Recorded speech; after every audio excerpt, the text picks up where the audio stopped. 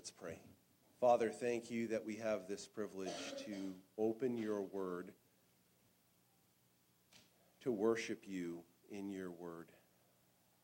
Dear Father, please help us to surrender ourselves and allow your word, your Spirit, to work in us for your glory. We pray for anyone in this room or under the sound of this worship in the word, that you would, if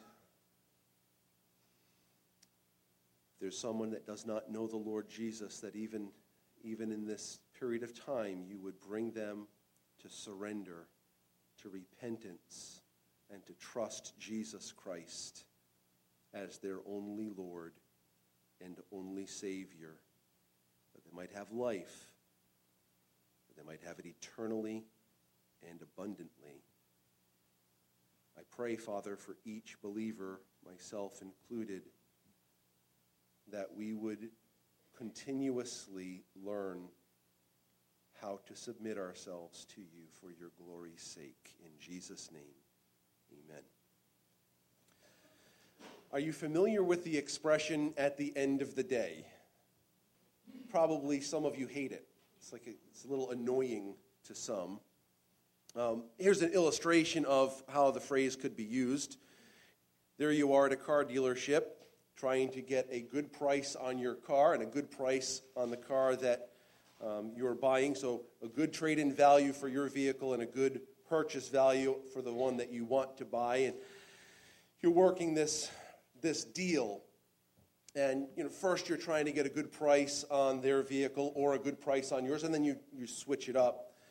And the salesman will say to you, well, I can give you $500 more for your vehicle if you really want, but at the end of the day, I'm just going to take it and add it to the price of the new vehicle because there's a certain margin that we have to work within. I have to make this much money on the vehicle or it's not a deal. So have it how you want. I'll give you $500 off of this and $500 less for your vehicle, or $500 more for your vehicle and $500 more for the car. At the end of the day, it's the same price. Well, we've arrived at one of those at the end of the days. We've been meditating our way through the book of Ecclesiastes. We have heard Solomon making many, many proclamations, laying out proverbial wisdom and that which seems to run contrary to proverbial wisdom at times.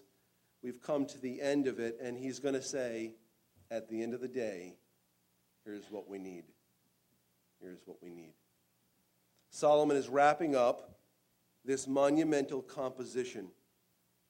In it, he has expressed the frustration that life presents. In it, he has expressed the limitations of this world. He has expressed the wisest ways to navigate through this transient world. And he has also presented to us the reality that there is more than living under the sun.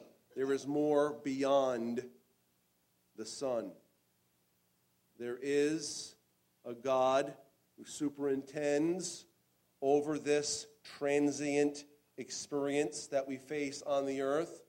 There is a God who will one day hold us accountable before him. Solomon now turns us to that reality at the end of the day.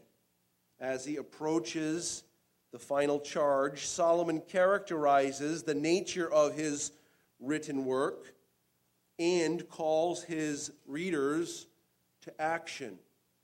The first item in verses 9 through 12 is that God offers wisdom that moves us and stabilizes us. God offers wisdom that moves us and stabilizes us. We see this beginning in verse 9, and we're going to just work our way through this. We can't stop and meditate anywhere along this first portion of our discussion until we get to the one shepherd. That's vital for our consideration. In verse 9, what we want to notice as he's characterizing this wisdom of this composition is that he tells us, verse 9, this wisdom is a careful, proverbial wisdom. Careful, proverbial wisdom. Verse 9, besides being wise, the preacher also taught the people knowledge, weighing, studying, and arranging many proverbs with great care. There's a lot there. He lets us know that this is a presentation of truth, knowledge. He lets us know that he weighed this, he thought this through, he weighed each element of life as he presented it. He studied, he researched before laying it out, and then he carefully arranged this proverbial literature with great care. This is characterizing the nature of the work. As we get to verse 10, we'll recognize that this work is delightful, righteous, and truthful wisdom. It is delightful, righteous, and truthful wisdom. Verse 10, the preacher sought to find words of delight. That word is kafetz. It means acceptable, pleasing, delightful. He sought to lay out words that were acceptable, pleasing, and delightful. He did this in an upright way. Uprightly, he wrote, what did he write? Words of truth. This is not hypothesis. This is reality. These are truths, one after another. You can find yourself twisted in knots trying to figure out what he's saying, but what he has said is truth, and we need to embrace it. As we move a little further, he lets us know that this wisdom, this truth, this composition was to move people. It says in verse 11, the words of the wise are like goads. You know what a goad is? Basically a stick with a sharp point on the end. Get moving. Bam. We would say it's a swift kick in the pants. Or here you are, you've been running all day, you're sweaty and exhausted, and you're laying there, and someone takes a cold bucket of water and dumps it on you, kind of gets you revitalized, moving. Don't stay as you are. These proverbs, these truths are to move you to action. God's wisdom moves people. Further, this wisdom establishes or stabilizes. We're in verse 11 still. The words of the wise are like goads and like nails firmly fixed. Like nails firmly fixed are the collected sayings. If you are a carpenter, when you work out your design and you lay it out, things generally work well because you know what you're doing. You take those nails and you drive it in and it holds it firmly. Some of us are less skilled than that, and we try to put nails in, and sometimes they move and they're not what they're supposed to be, and we have a racked item and it's not quite what it should be. That's not that great. Sometimes our nails or our screws move a little bit, and then other times we don't want them to because we're trying to take something apart and they fight us tooth and nail. Those are the ones that are firmly fixed. The idea here is as the truth of God moves, it fixes in place. Isn't that exactly what Paul said to the church at Ephesus about the job of the pastors and elders of a church? That they are to communicate the truth, equipping the saints so that they can do the work of the ministry until they're all of us are mature in the image of Christ, so that we are not tossed to and fro by every wind of doctrine, by the sleight of men and cunning craftiness, whereby they lie in wait to deceive. Isn't that exactly what he's telling us? You need to be established in the faith. Oh, Solomon says, you read this, it'll move you, and it will stabilize you. He's presented so many philosophies of how a person can navigate through life, and he has told us this will not work. This just will not do. This will not work the way you're going. If you try to live a life that disregards the Creator, you live as a fool. And you will find small little joys here and there, but you will not find everlasting pleasure.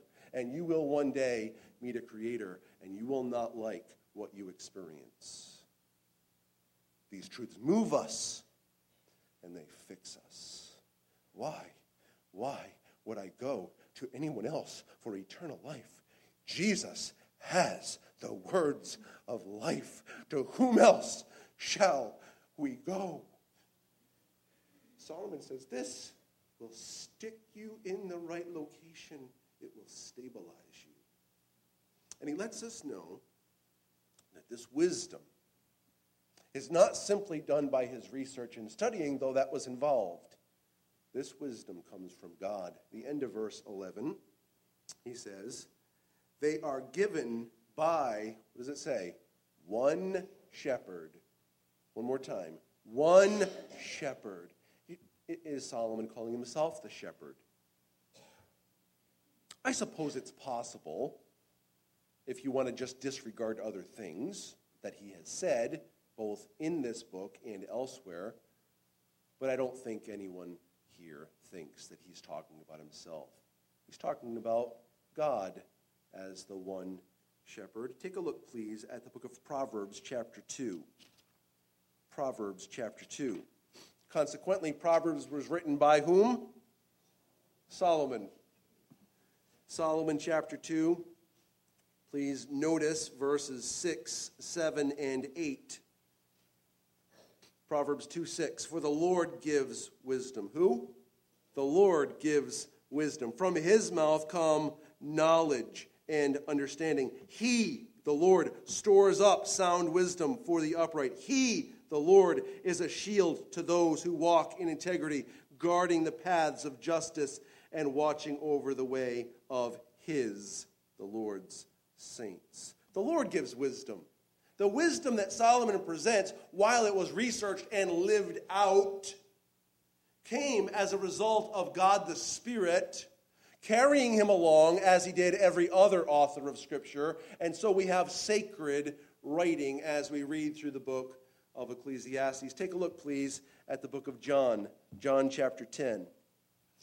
A shepherd leads rather than drives.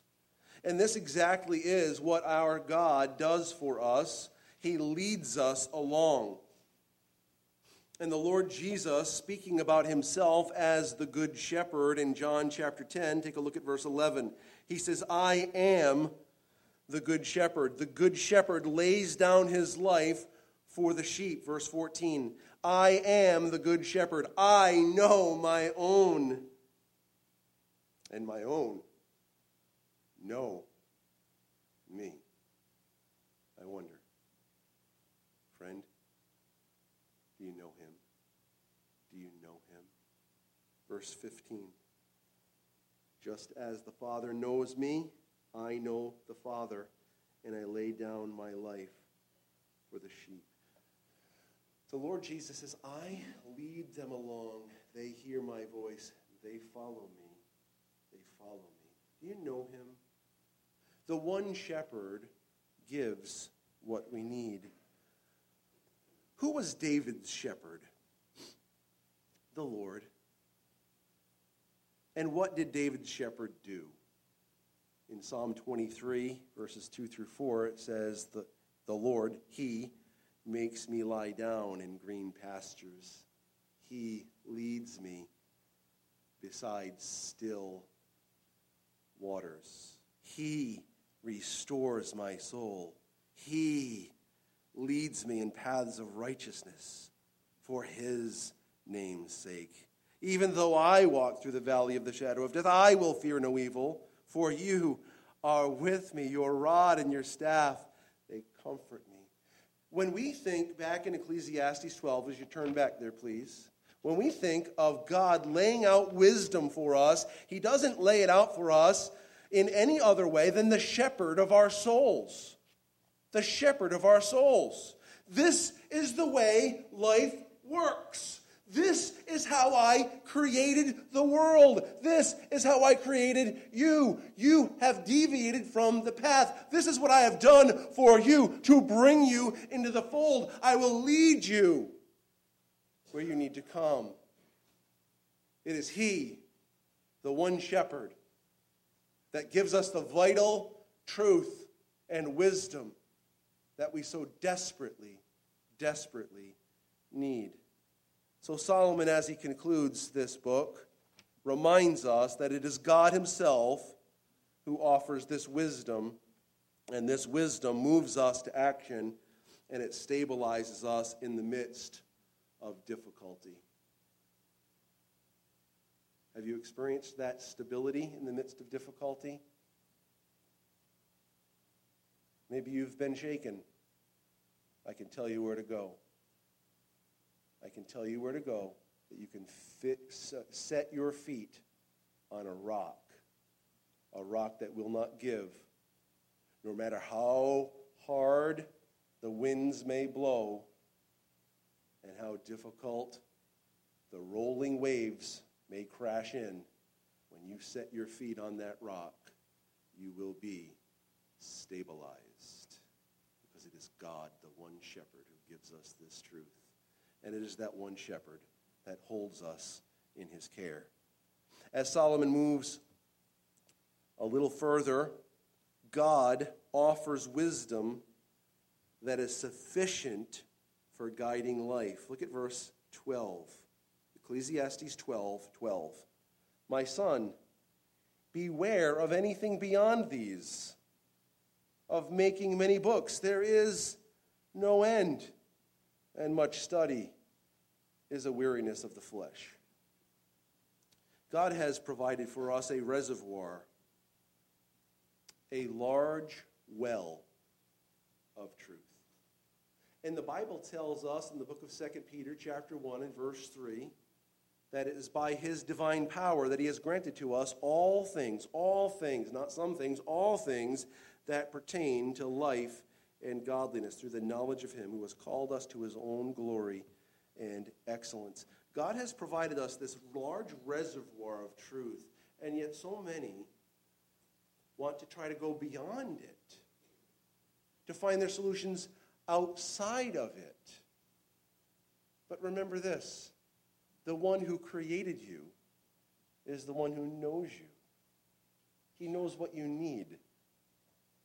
He knows what to send your way, and he knows what to withhold from you.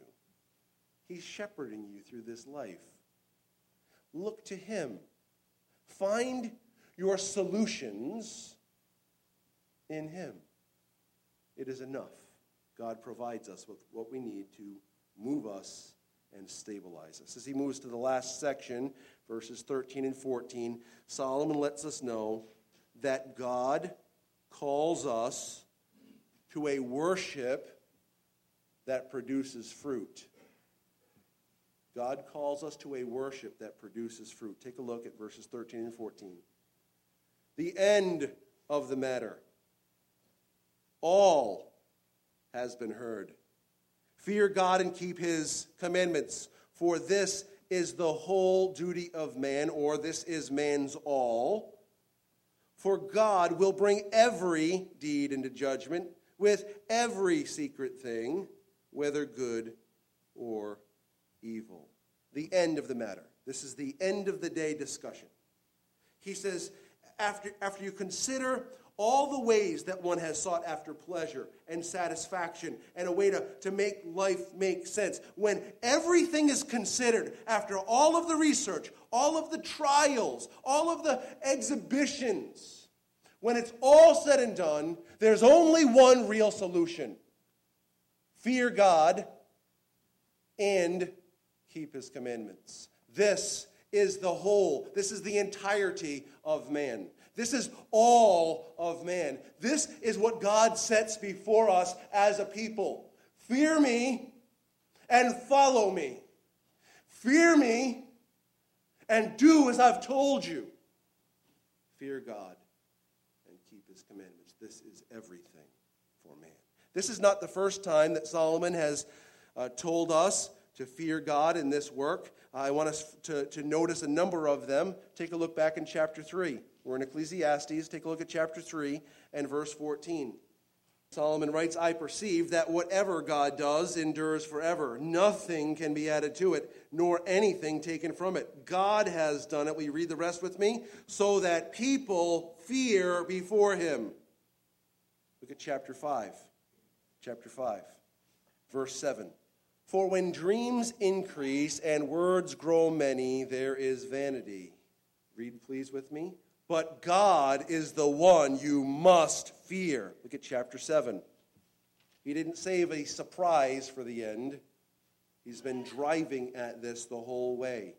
Ecclesiastes 7 and verse 18. It is good that you should take hold of this, and from that withdraw not your hand. For the one who fears God shall come out from both of them, self-righteousness and self-wisdom. Take a look now at chapter 8 and verse 12. Though a sinner does evil 100 times and prolongs his life, yet I know that it will be well with those who fear God. Why? Because they fear before him. But it will not be well with the wicked. Neither will he prolong his days like a shadow. Why? Because he does not fear before God. There is an end of everyone's life. Fear God. He's been driving at it from the beginning of this work. Fear God. The Bible tells us in Psalm 111 and verse 10, the fear of the Lord is the beginning of wisdom. All those who practice it, the fear of the Lord, have a good understanding. His praise endures forever. Proverbs 1:7, the fear of the Lord is the beginning of wisdom. Fools despise wisdom and instruction. And then in Proverbs 9 and verse 10, the fear of the Lord is the beginning of wisdom. And the knowledge of the Holy One is insight. He's telling us to fear the Lord. Now, there are so many places we can turn to, and we don't have time for all of them. I'd encourage you later on today to read Psalm 34. As you get to the middle of Psalm 34, you'll hear the psalmist say, let me teach you the fear of the Lord. It's very interesting. Peter quotes it in his first epistle. But I do want you, if you would, please, to turn in your Bibles to Proverbs 36. Not Proverbs, Psalm 36. There's no such thing as Proverbs 36. Psalm 36. Psalm 36 is an incredible treatise on the fear of the Lord. And Paul, under the inspiration of the Spirit, quotes this passage in the book of Romans, chapter 3, where God is proving the point through the Apostle Paul that everyone, that's you and me, everyone stands guilty before God. He quotes this psalm in that passage, proving that we stand guilty before the Lord. Here's the psalmist David writing on the fear of the Lord. Verse 1, transgression speaks to the wicked deep in his heart. Transgression speaks. Sin speaks to the wicked deep in his heart. We call that guilt. There's an experience of guilt. Why? Because there is no fear of God before his eyes. Because there's no fear of God in his eyes, there is an experience of guilt in the heart of the sinner. Verse 1. As you move to verse 2, we'll recognize that there is an ignorance or denial of sin because of a lack of fearing the Lord. Verse 2. For he, the one who doesn't fear the Lord, flatters himself. He's arrogant in himself. He flatters himself in his own eyes that his iniquity cannot be found out and hated. First of all, he's ignorant of his sin. He's denying his sin, and he refuses to think that someone will hold him accountable for it. A person that doesn't fear the Lord denies the existence of sin. There's no right and wrong. That's subjective. You can't tell me that boys are boys and girls are girls. You can't simply tell by anatomy that a boy is a boy and a girl is a girl. What is the matter with you?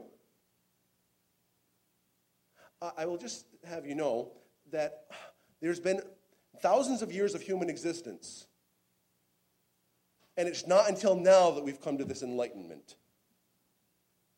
Everyone before this generation were just ignorant fools. Isn't that what's essentially being said at this point? Because of the lack of a fear of God, there is no recognition of sin as sin, and no recognition that I have sinned. And if there's no recognition that I have sinned, how can I recognize that I have fallen short of the glory of God? And if there's no recognition of sin, how can I recognize that the wages of sin is death? Why would I turn from my sin if there's no sin? This is a corruption of our world. This is a corruption of our sinful heart. This is a corruption that comes from Satan. This arises, my friends, from a lack of fearing God. Ignorance and denial of sin. Verse 3, the words of his mouth are trouble and deceit. A lack of fearing God results in wickedness and deceit in word. Trouble as a word can be translated wickedness, and deceit obviously is to twist the truth. The end of the verse, he'll let us know that the result of not fearing God is foolishness in thought and action. It says, he has ceased to act wisely and do good. Not fearing God changes what we perceive as right. It changes what we perceive as good. It changes what we perceive as wise. And then in verse 4, there is a conspiracy to compound wickedness. Verse 4, he plots trouble while in his bed. He sets himself in a way that is not good. He does not reject evil. He's letting us know that there's actually so much working in the heart of one who doesn't fear God that he is fighting to find ways to do what he wants, justifying his actions, and as a result, his actions are fraught with things that are contrary to God and his will and his wisdom. A lack of fearing God. He's just described it very, very well. God is not sovereign. God does not determine truth. God has no say. I will do as I say, for I am my own man. A lack of fearing God results in distortion of reality. There is a beautiful, beautiful transition. The perspective changes here from the eyes of the one who does fear God. As we read verses 5 through 10, I want you to notice how David's eyes are focused upon his Creator, his Sustainer, his Redeemer, and the fountainhead of life. Listen to how he transitions. Your steadfast love. Well, before it was me, I, how I think, how I do things. Your steadfast love, O Lord, extends to the heavens. Your faithfulness to the clouds. Your righteousness is like the mountains of God. Your judgments are like the great deep. Man and beast you save, O Lord. How precious is your steadfast love, O God. The children of mankind take refuge in the shadow of your wings. They feast on the abundance of your house, and you give them drink from the river of your delights. For with you is the fountain of life. In your light do we see light. Oh, continue your steadfast love to those who know you, and your righteousness to the upright of heart. Steadfast love is one of the most beautiful Hebrew words. He's talking about God's covenant loyalty, his steadfast faithfulness, the fact that in his mercy and in his love, he will not turn back from those who are his. The one who knows who God is, they don't think about, what can I get? What can I do? How can I live my life my way?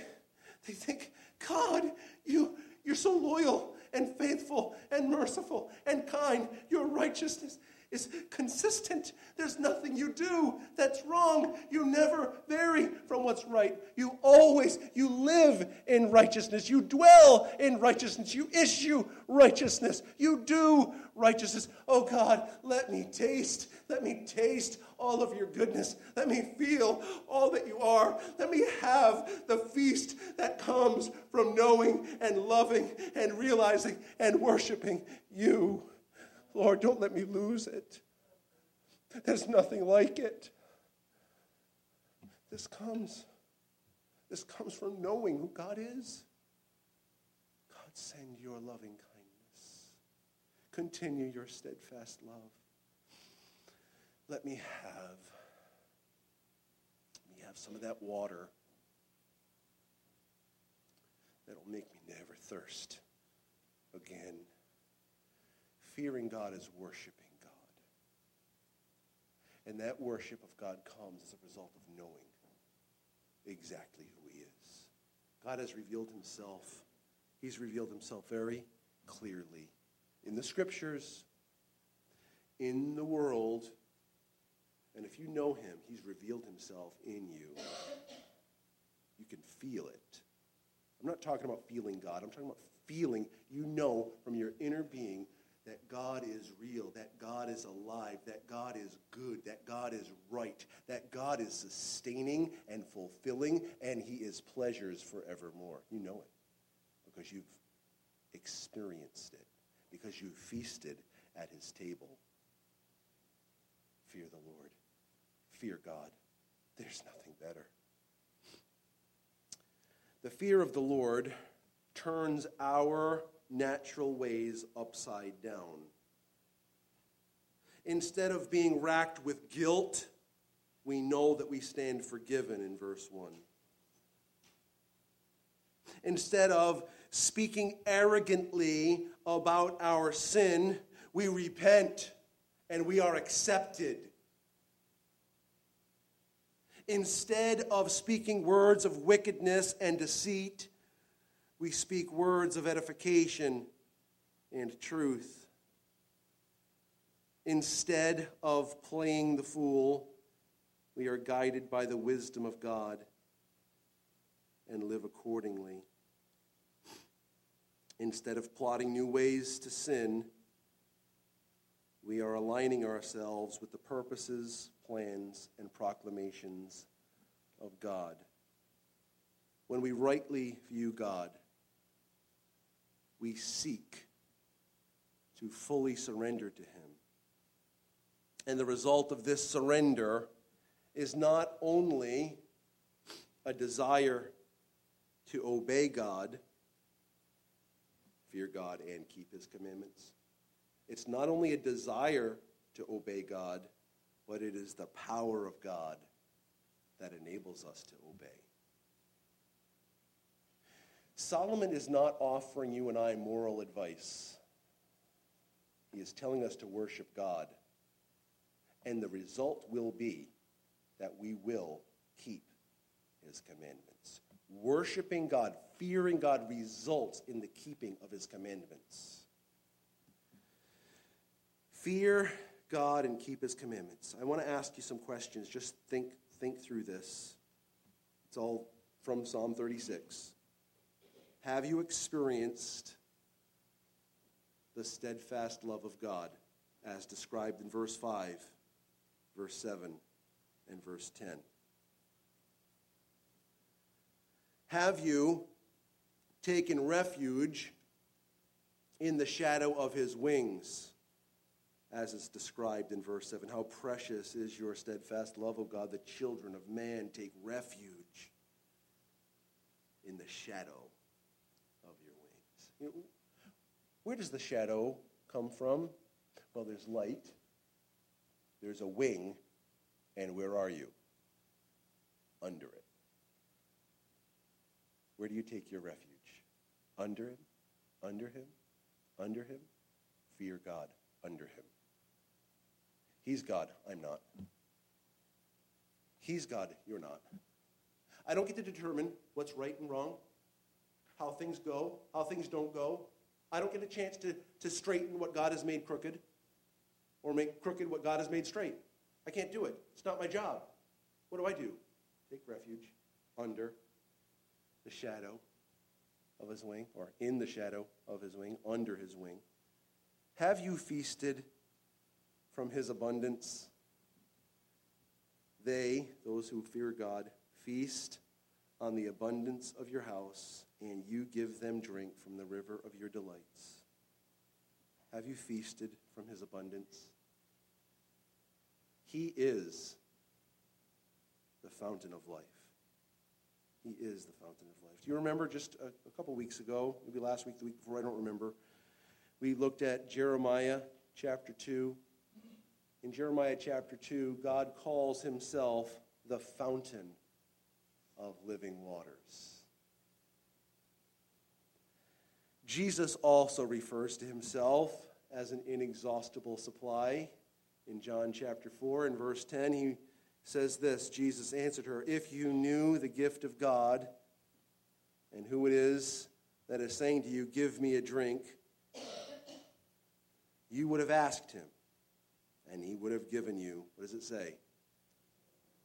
"Living water." Why? Because he is the fountainhead of living water. He is the living water. Verse 14, "But whoever drinks of the water that I will give him will never be thirsty again. The water that I will give him will become in him a spring of water welling up to eternal life." God is the fountain of life.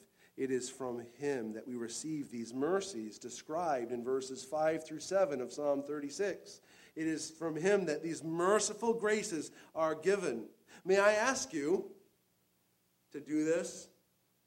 May I ask you to ask God for these experiences of his grace? Believers, you can ask the Lord, "Lord, let me sense your steadfast love. Let me feel it. Let me be overwhelmed by your faithfulness. Dear God, let me rejoice in your righteousness. Let me experience the good of your righteousness. Lord, let me feast in your house, and let me take a drink from the well that will never leave me parched, that will never leave me thirsty, will always sustain me and satisfy me." Dear God, let me experience these graces. Without receiving God's grace, you will not and cannot fear God. Try as you might. "Oh God, it says to fear you. Here I am. I will fear you." No, God, help me to fear you. I need your grace to minister in me so I can not only desire to fear you, but actually fear you.